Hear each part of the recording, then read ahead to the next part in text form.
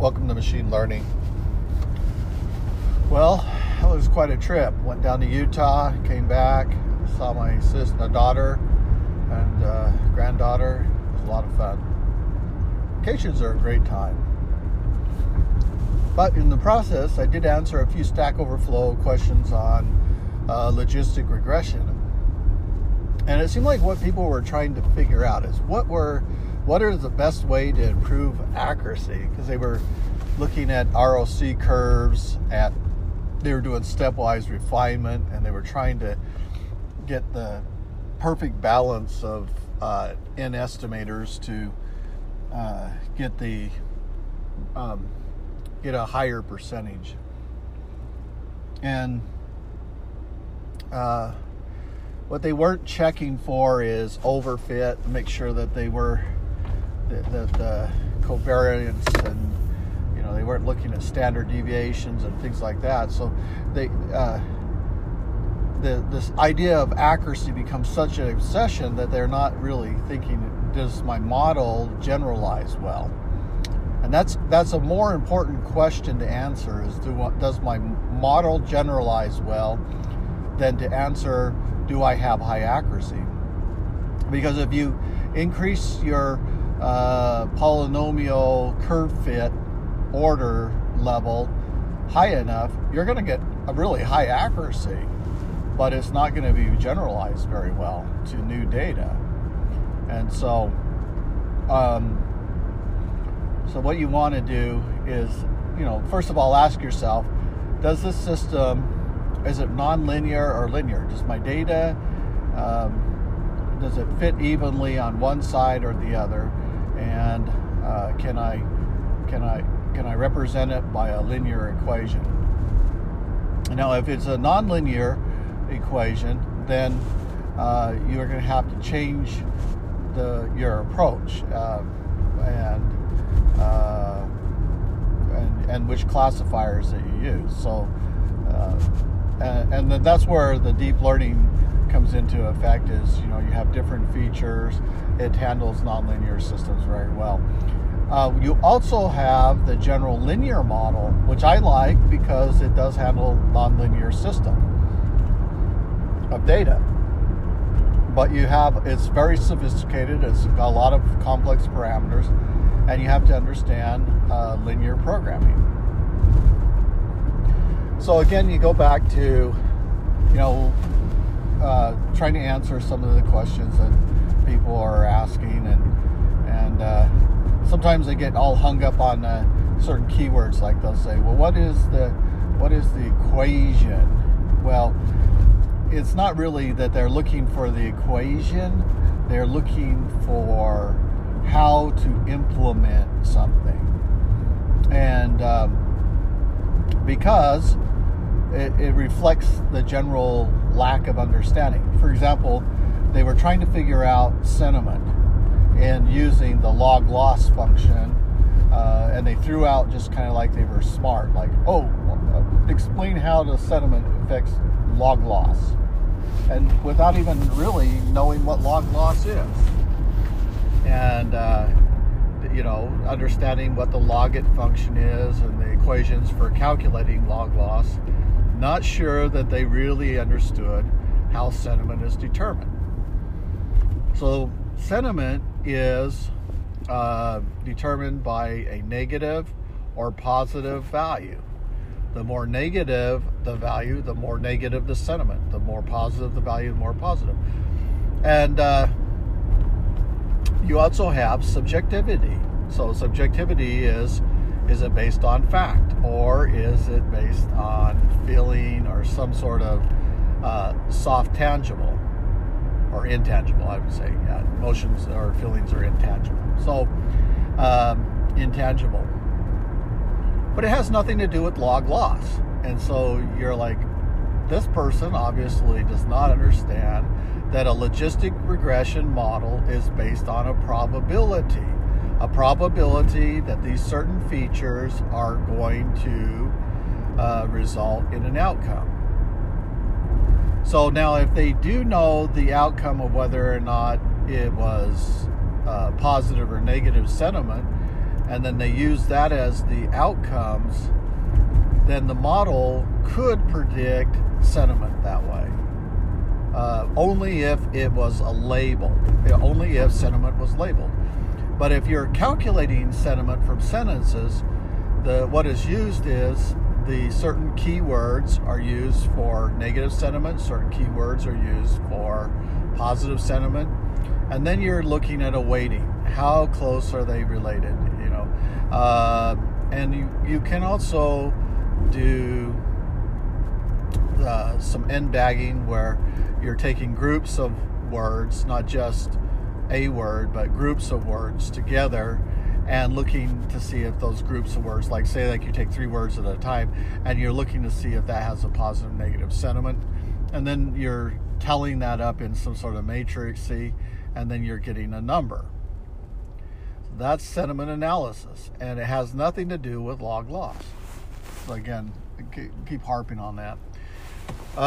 The other thing I saw that was kind of interesting is they're trying to use different grids to find out what parameters to use, and that's a great way to do this. Use your cross-fold validation, so cross-folding, and what folding is you're taking the data and you're splitting it up into stratification layers or folds, and then the idea behind that is you're feeding that into the network, and these different folds represent different segments of data, and then from those different segments of data you can see how the model performs, and you can feed into that through a grid parameter matrix, or it's a dictionary. You can feed in different parameters, and it'll try all the different permeations of those parameters, and then it will record the scores, and so you can actually see the scores for each one of the models, and then it will select the best model and the best parameters, and so well, not actually the best model, because that's a different tool. That's Teapot. Will give you that best model. But going back to grid search, or search grid CV, it will give you the best parameters, and you can see the results of each one of the tests that it runs. And it takes a little while to run, and you can run it in, you can tie it to a CPU and run it in parallel. Makes your machine kind of hot because it's using lots of cycles, but it runs faster. And so then you're looking at that.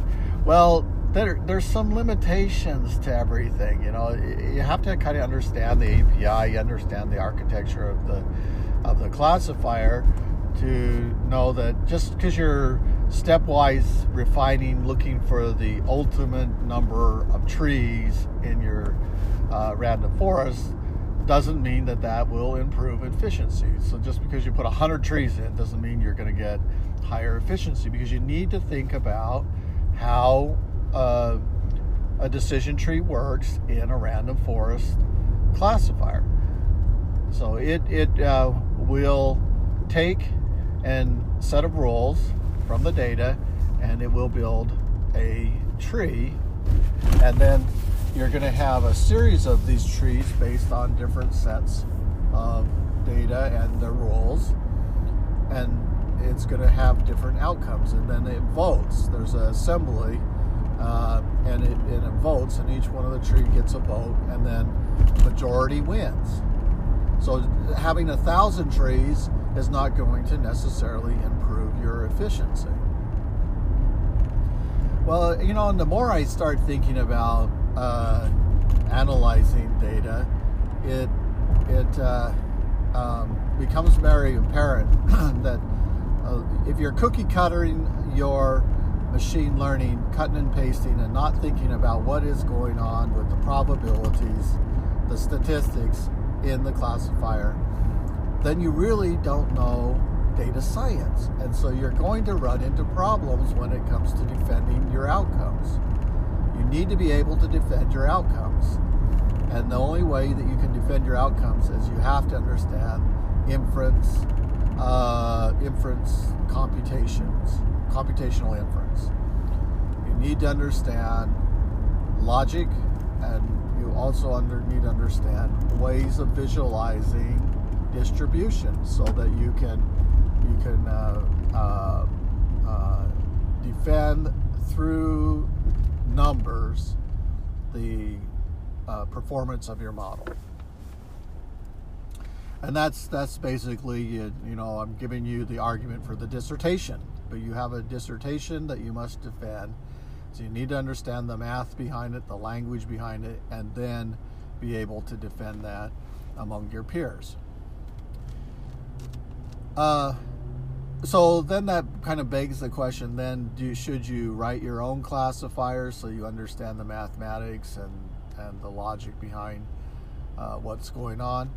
And not necessarily, because that's one of the things that I was arguing this morning on Stack Overflow, was that you don't need to build the API. You can just use it, but you do need to understand what that API is doing. And how do you do that? Well, you can read documentation, and a lot of engineers, that's the way you're going to understand the API, is you're going to read the documentation. But what if the documentation is written in a language that is very technical and the terminology is not understood because they don't break it down in simple terms?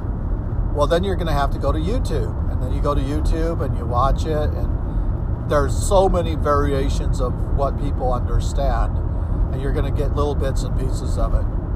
Or you're going to go to DataCamp, and you're going to have professionals there talk about it, and they're going to walk you through. But you're still got to find that special course that explains everything. So the other thing that you could do is you could just sit and think about it, and then you can start working it out on paper. And then once you've thought about it and worked it out on paper, you can go to the internet and find out what the terminologies mean, and you get more comfortable from that standpoint. So you really only have time to think. And that's what I'm saying, is that you just think about it, and then you understand the concepts, and then you start building models in your mind of how things work, and then the physical API needs to work the way you're thinking in your models in your mind. Otherwise, the models in your mind are wrong, and you need to clarify and correct that. You may be able to go talk to an expert, and that's always nice. I've talked to a lot of experts. They write books and so forth, and I ask them which book I should buy because they're expensive, and a lot of times they'll say, buy the 100-page one, or in some cases it's buy the 1,200-page one. Well, there's a lot of information there, and again, as you're going through all that information, you should have a reasonable understanding of what's going on and be able to kind of anticipate or understand what the author is trying to explain. If not, you're at a too advanced of a level, and you need to get back to the basics and understand the basics. And that's one thing I really like about DataCamp, is their constant reiteration on the basics to ensure that you have that foundation, and then you work with the more advanced methodologies, and then you have a common frame to build on. It makes sense. Just like when you're looking at logistic regression, you're looking at log loss, you're not getting caught up in the incorrect concept of that classifier. And if you have this idea that the classifier has sentiment analysis built into it, then you've erred. It does not have sentiment analysis built into it. And so for that reason, there's a lot of misdirection that can occur in machine learning. And it is a very precise science. It is not, it's not as random as you might think. Things have to be done in a specific order, and, you're constantly going back to the math and the statistics that drive these models. And so, I've got a couple of courses that I'm looking at as soon as I get done with this intro course that I missed, and it will be talking about statistical inference. Now, there's others that are statistical use cases, where they're exploring the null hypothesis, p-values, statistical significance, things that we were talking about in A/B testing. But A/B testing is nothing more than a statistical method for doing comparisons between two variables.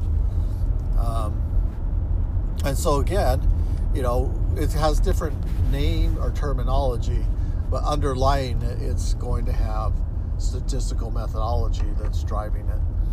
And so when I talk to professionals in machine learning, and they're constantly taking Corsica classes, hundreds of Corsica classes. Well, I've taken many DataCamp classes, and it's not that I'm shooting down Corsica.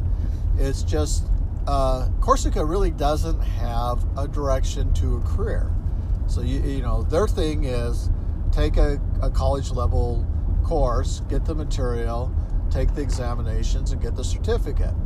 Well, that's great when you're doing early pre-qualification for a job to see if you are capable of doing the work, that you have a Corsica certificate, and you can say, hey, yeah, I took the test, I know the terminology, you could probably put me on a project and feel safe that I can do the work.